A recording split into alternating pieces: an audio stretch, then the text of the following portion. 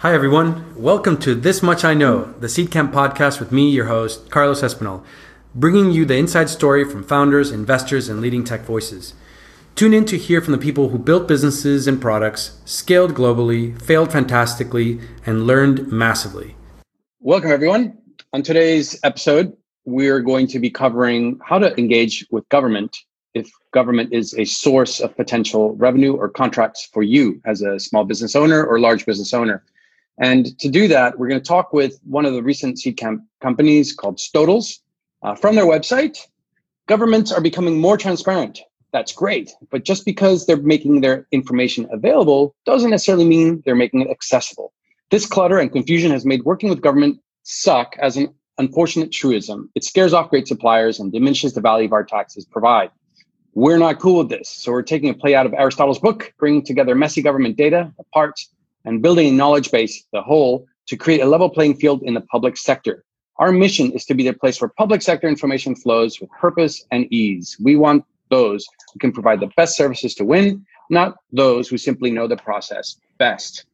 And so the idea from Stodls, and when we looked at it to invest in, was how can we make government contracts available? So thanks, guys, for joining. We're looking forward to discovering how startups and larger companies can engage with governments. Absolutely. Good to be here.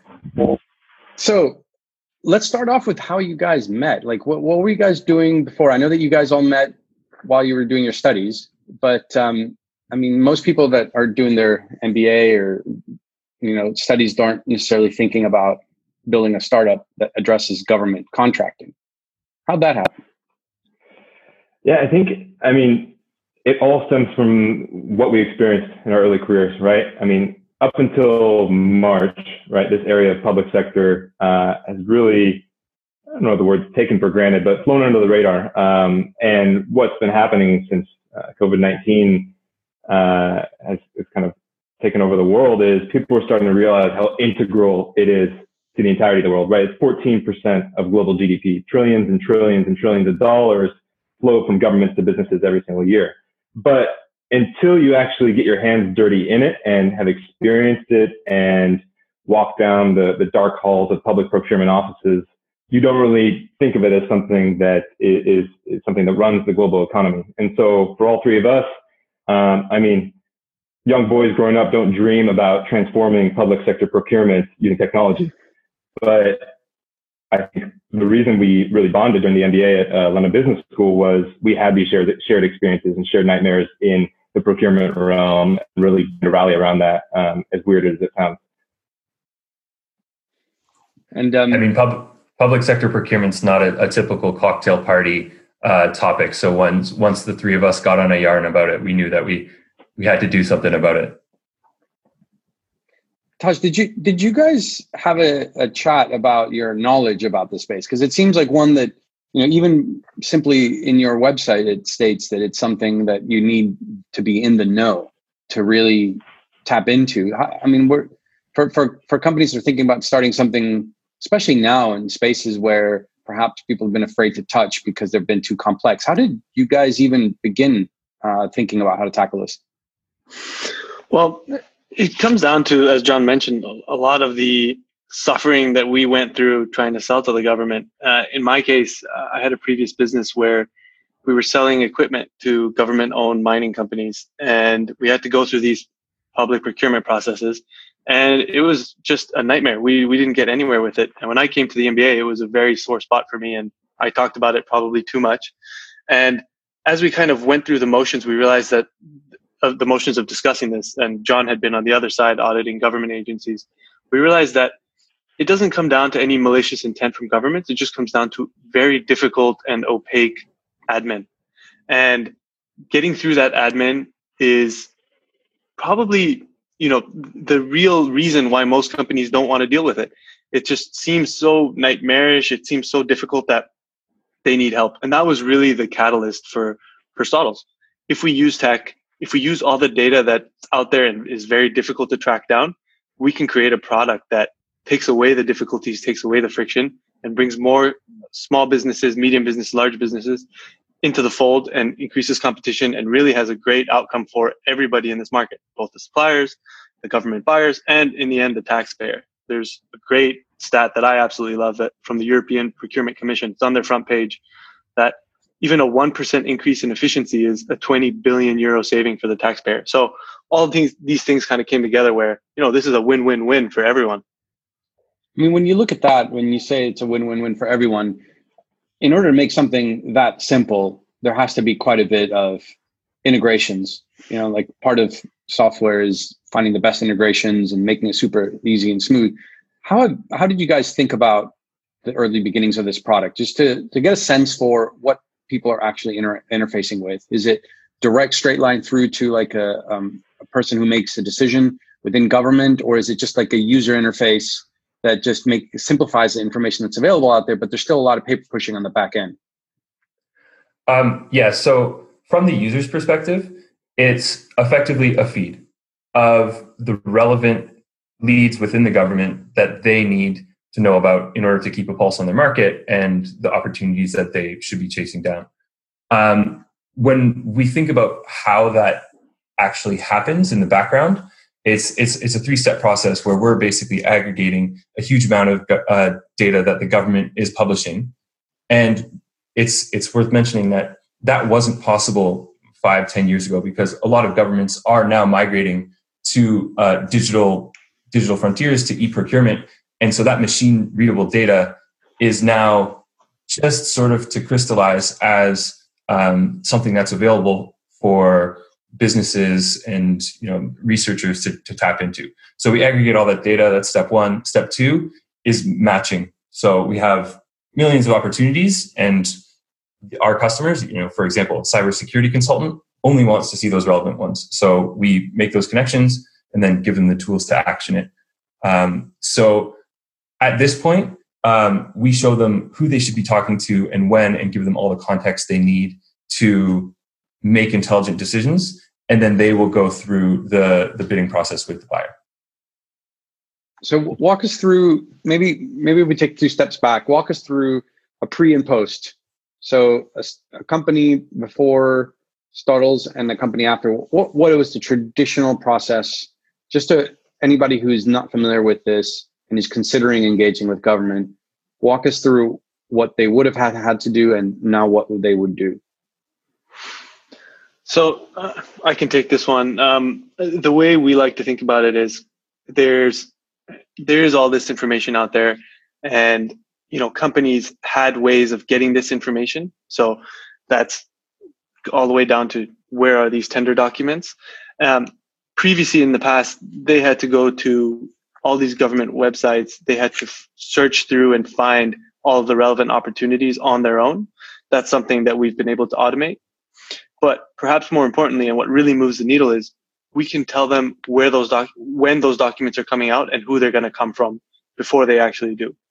And so that's important, because in this space, and pretty much in all sales everywhere, you want to have relationships with the seller before they actually go to market, because that puts you in the best situation to influence what the actual scope of work is going to look like, what the values are, and it puts you in the best stage for when you're going to be competing with other suppliers.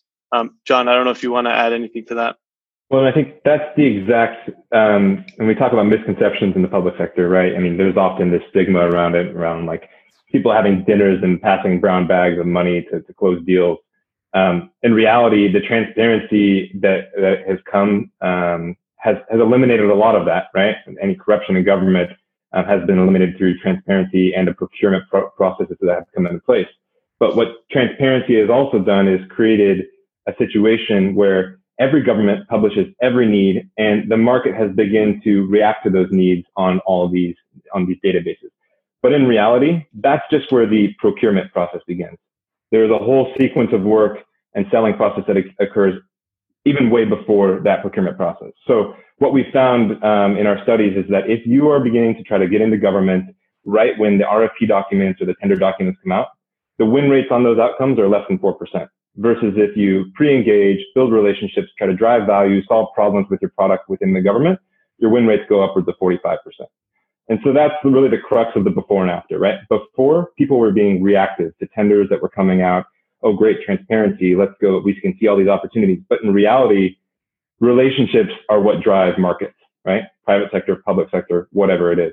So what we're doing instead in the past, where a very select few had the ability to build and maintain relationships with the public sector and would win these gigantic contracts, now what we're doing is democratizing that information that allows people to move from reactive to proactive, to build relationships before that tender and actually improve their outcomes in the public sector. So it's all around this idea of using data to allow people to be more proactive and build the right relationships at the right time. So walk us through what proactivity looks like, though. So I understand what you're saying. Like, A, there was a lack of information. B, that lack of information led to the people having to be reactive to whenever it was found rather than proactive in teeing it up so that you have higher probability of getting the contract. But what does building a relationship look like at the end of the day? Because even if I have access to this data, it doesn't shortcut that. I think you used the expression like brown bag. It's like, how do you still interface there? Yes. So the important thing, just for clarity, is that this has nothing to do with corruption. This is when a procurement manager within a government entity has to go out and buy something, he's not an expert in that specific thing, right? Because this procurement manager has to buy everything from toilet paper to CRM systems. Mm-hmm. So to figure out what that tender document is going to look like, he has to figure out what the scope of work looks like, how much roughly they're going to pay for it, and all the other bits and pieces. The best way to do that is for them to speak to existing suppliers and form that scope of work and the potential value of it. The suppliers that are part of that conversation have an advantage. So what suppliers do, this is the reason why they have, BDRs and sales reps. They do actual outbound, they organize events, they pay consultants to point them in the right direction so that they can speak to the right procurement managers at the right time. Namely, a few months before they're actually going to be putting this tender out, and they're in that stage of figuring out what the scope of work looks like and how much you're going to pay for it. So really what we're doing is systematizing that, allowing them to point their sales teams in the right direction so that they're focusing on the most likely leads at the right time and they have the right contact information to actually reach them. Mm-hmm. I'm going to ask you guys, maybe if you have a chance for people who are watching this, to share a screen. I don't know if maybe Carsten, you have a screen ready, but I'll let you know. I'll cue it up. All right, let me so that just as like a bit of a visualize. Yeah, some of the stuff. Absolutely. But while you're doing that, I wanted to ask you a little bit about sectors. I mean, I think people understand government, big government, right? And I mean, look, I'm as new to this as probably the listeners in the sense that I don't know how government procurement works, right? This is your area of expertise. And one of the things is that for me, like if you're in the States, for example, that could include everything from NASA to, MOD or, Department of Defense or the health system. Right. And so when you guys talk about this, what elements are available on Stodels and what is not? Mm-hmm. Yeah. I mean, along those lines, right. If you look at the public sector, like Taj mentioned, they buy anything from toilet paper to CRM systems, right? And our system has all the data around all those things that governments buy. Really what it comes down to is what Carsten mentioned earlier, is being more systematic and data-driven about how our suppliers on our platform are matched to, one, the actual opportunities that come out, two, the leading indicators that are relevant to them, and three, the actual specific areas or departments or people in government that are specifically related to the need that they can go after. So what I'm getting at here is it's no different than selling the private sector, right? If you sell CRM systems, you want to go talk to CTOs, chief marketing officers in the private sector. You want to do that same thing in the public sector within buyers. And so really what we're trying to get at is being very crisp and clear in our platform around how our suppliers are able to engage with the right people. That means finding the right contact in a specific buyer. That means finding leading indicators, meaning what's the story, a typical story of a CRM purchase? Is it year 5, year -5, a digital transformation initiative goes into place, year -4, a chief marketing officer comes into place? What are those kind of breadcrumbs that typically lead to an opportunity? So that then our users can then map that across the entire market and say, okay, well, buyer X is showing these signals more than buyer Y. Let's prioritize our relationship building and our sales efforts with buyer X. And so I guess one example of how those leading indicators take place is, I mean, you could look at in the sector of like energy, right? There's a fuel client that we have that sells fuel to government fleets, government agencies that have cars. Well, they could chase fleet tenders or fleet RFPs where governments want to buy cars, But they can actually also get more proactive by, tenders where governments are buying fuel. But actually what they want to do is chase opportunities and build relationships in areas where governments are actually buying cars, where that subsequent need for fuel is coming. So that's an example where the leading indicators can allow our clients on our platform to find which relationships to go build. Great. I can give a little sneak peek. Yeah, Karsten, please go ahead. Show us sort of an example of that. And then Taj, maybe I'd like to explore some other sectors, like the sort of maybe sectors ranked by order of need at the moment, since you guys have a live view. Yeah. So in terms of the sectors that we're focusing on, John mentioned that our data actually covers all sectors, but the companies that we're focused on helping on today are in the digital vertical. So companies that provide digital services, usually software products, but also in the consulting and advisory realm. Mm-hmm. That's because digital is one of the biggest growing sectors for the public sector as digitization takes over. On a separate note, because of the COVID-19 situation, we, for free, are providing help to healthcare and really any other related sectors. That's a little bit of a separate topic, but just wanted to highlight it. There are other sectors that pretty much all sectors that provide goods and services are relevant to this, and we can expand into. The only one that I'd point out is a little bit different is defense.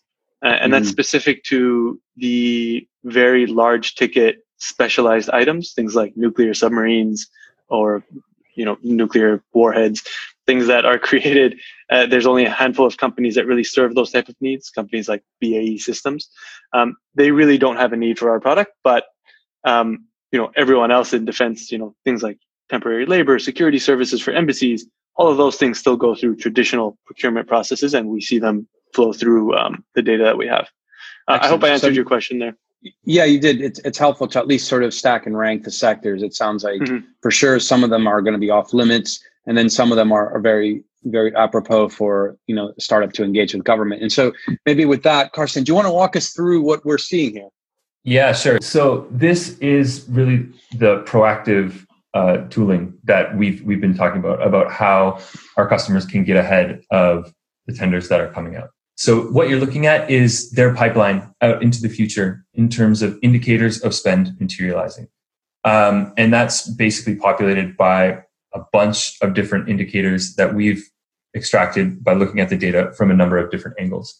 So, for example, one particularly popular one is by looking at competitors. So they can look at, okay, what are the different contracts that our competitors hold now?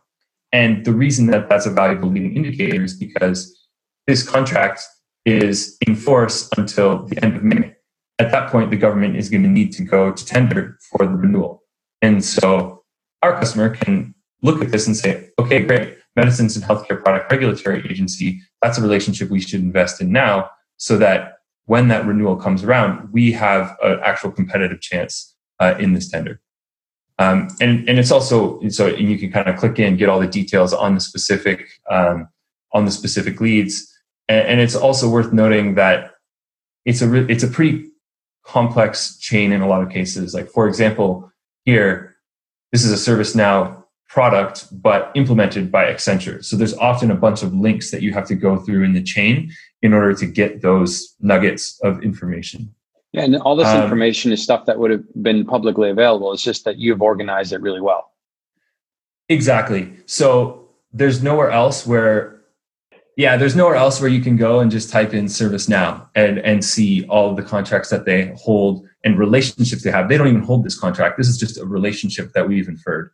So yeah, you're exactly right in that all this information is available, but it's not accessible, and we close that gap. Okay, while we have the screen on, maybe we can switch from this particular customer to just like what a new, like right now, just imagine you're a startup, you're potentially even thinking about pivoting, and you're thinking, okay, what contracts can I close? Whether you enterprise software company of any sort, and you wanted to go on Stodels now and be like, okay, I'm going to try to see if I can, bid on any one of these contracts. What would that landing screen look like? Maybe walk us through. What would the discovery process look like? So, I mean, for our typical flow, what we do is we push the relevant things to our customers. What a kind of product insight that we've crystallized over the past is folks are much less interested in tools where they have to go and pull the relevant stuff out and search for it.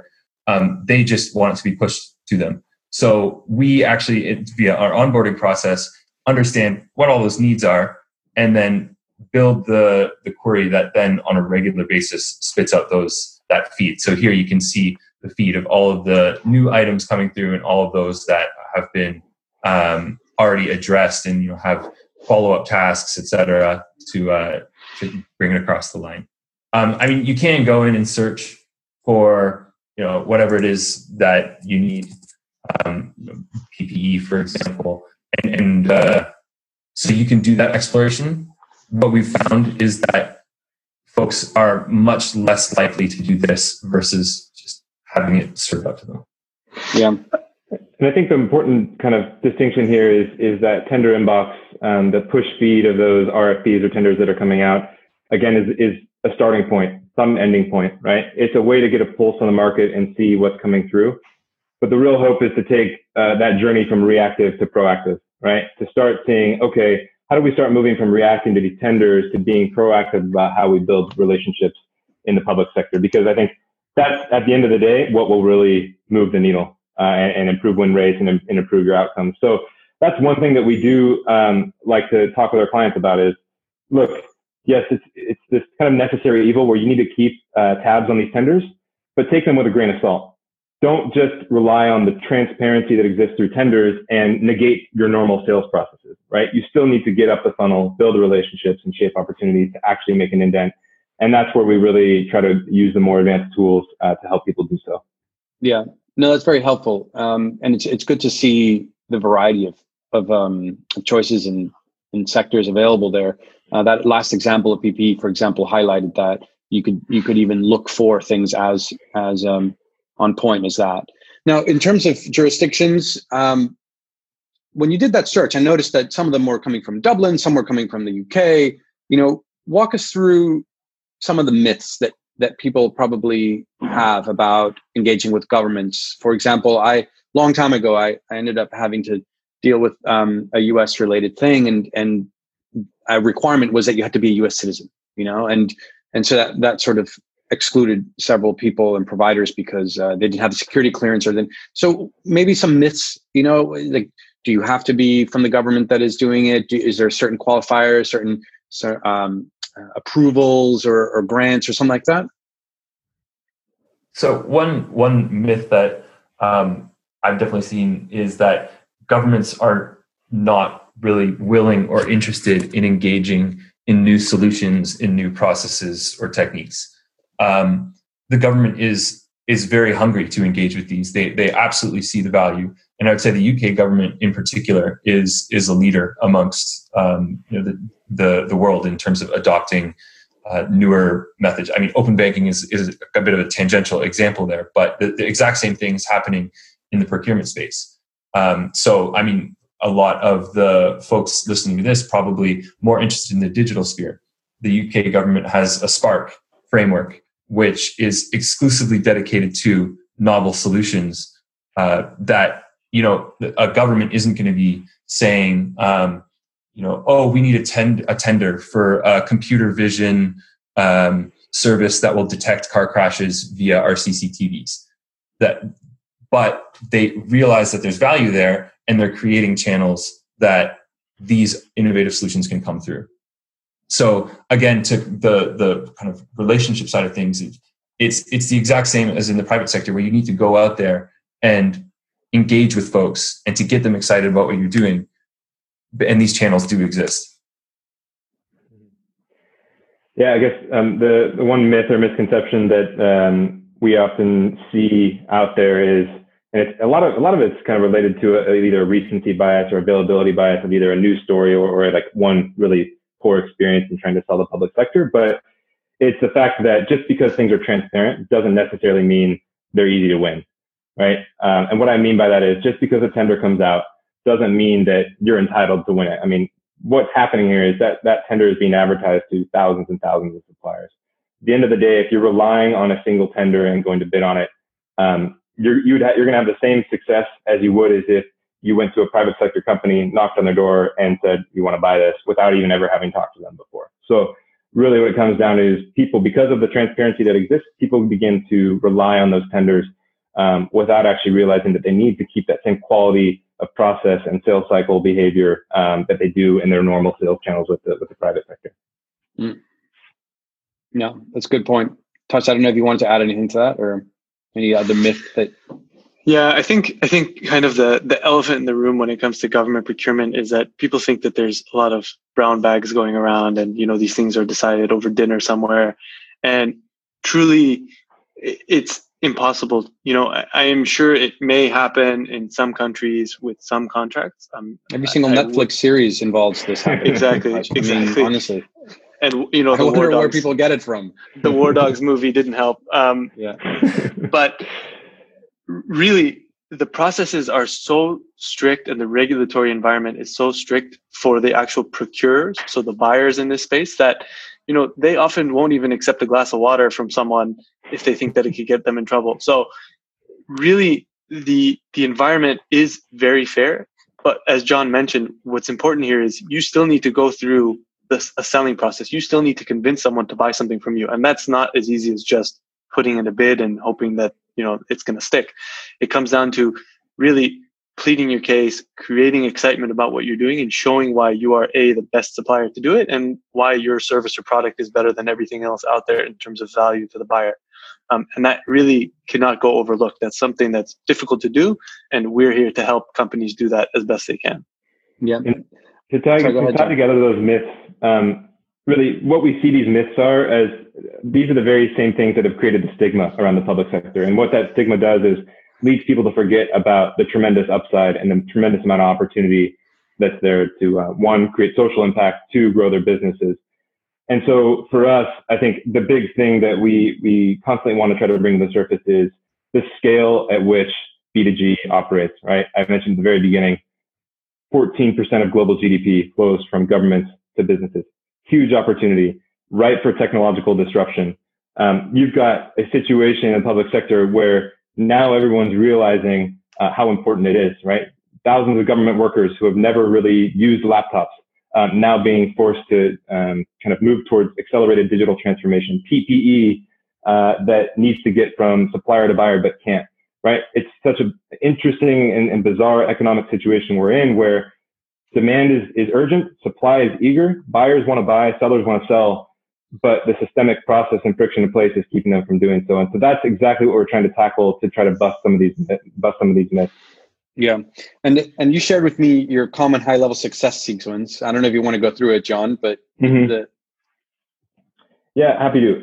I think the big thing here is, first and foremost, is the change in mindset, right? Kind of the exact things that I was just kind of talking about. It's all about changing your mindset towards the public sector and not relying on tenders to come out to be your source of leads, your sole source of leads. And then the second is really tied to that. Use data as a gas pedal, not a brake, right? If you're relying on tenders and using that data to be the thing that's going to drive all your sales efforts, you're going to show exactly what the statistics show, win rates less than 4 or 5%. So really using the data that's out there to get proactive, get up the sales funnel, build relationships with the right message and the right person. And then the third thing there is to build the credibility. And this goes for people currently selling public sector, new entrants to public sector. Keep it simple, I guess is what we say. What we've found and we've seen tremendous success from our clients when they do one thing really well, build a case study around it, and begin to share that story across the public sector. People talk, right? At the end of the day, this is people-based. And we're saying that as a data-driven company, right? No amount of data will ever replace the relationships that need to be built. But what you can do is use the data to know what relationships you need to build and build them with credibility. And then from there, it's all about rinsing and repeating. I think if I were to give one tip for somebody who's never worked with public sector before and wants to get into it, I'm stealing a line from Paul Graham here, but do things that don't scale. Do one simple thing, win one contract, build one relationship that gets you in, and from there, you'll be able to build that credibility and start to grow in the public sector. Great. No, that's great advice. And, I want to wrap up this chat with things about Stodl, more specific to the company and you guys. I know that you've launched this in the UK and in Europe, but I want to talk a little bit about the bigger vision. What the bigger vision is as a company, what drives you guys, and where do you see your company being, 5-10 years from now? Mm-hmm. Yeah, I think everything we've described at this point, that being our software as a service for suppliers to help get into the public sector, is setting the stage for a big vision that we have, right? Our mission as a company is to unlock the potential of business and government working better together. And toward that mission, everything we're doing right now around bringing suppliers on board, allowing them to use data to get into the public sector, and then begin facilitating relationships with the buyer side, those are the things that we see as beginning to unlock our ability to really start to reduce the friction in public sector, right? At the point that we have suppliers that are working on our platform that can start to get pre-qualified and vetted more easily, we can also enable buyers to find suppliers more quickly, vet suppliers more quickly, and begin to unlock not only single-sided effects, but kind of the dual-sided effects of people being able to work together without the friction. And Taj and Carson for sure have some thoughts on this as well in terms of the specifics of what it unlocks. But I think the main point here is that this is only the beginning. It's setting the stage to really open things up, make things more fair, and make people's lives a lot easier. Yeah. My tack onto that is really in one sentence, what we're trying to create is procurement 2.0, right? We're a world where there is no administrative burden between the buyers and the suppliers. And any buyer that is looking to buy a good or service will have access to all the relevant suppliers, all of those that want to compete for that work, and will be very quickly and efficiently able to whittle that down to the number one best and give them that work, right? A process that currently takes weeks, sometimes months, should be a couple of clicks, maybe a day, no more than that. Yeah, and I'll just tack on more from a product perspective. Really what we're driving towards and what we're building now is a knowledge base, which is the most accurate representation of the public sector procurement landscape in the world. And from there, we can just leverage that, use that information from a huge amount of angles in order to serve suppliers as we are now, buyers in the future, third-party services that surround it. I mean, the possibilities are endless once we have that view crystallized. Excellent. Well, guys, thanks for joining. That was great to hear. Hopefully very helpful for startups thinking about engaging with governments. And any tips on how to get in touch with you if somebody needs help or anything like that? Yeah, we're always open. We've got email team@stodls.com. So Stodls is spelled STOTLES in case that helps.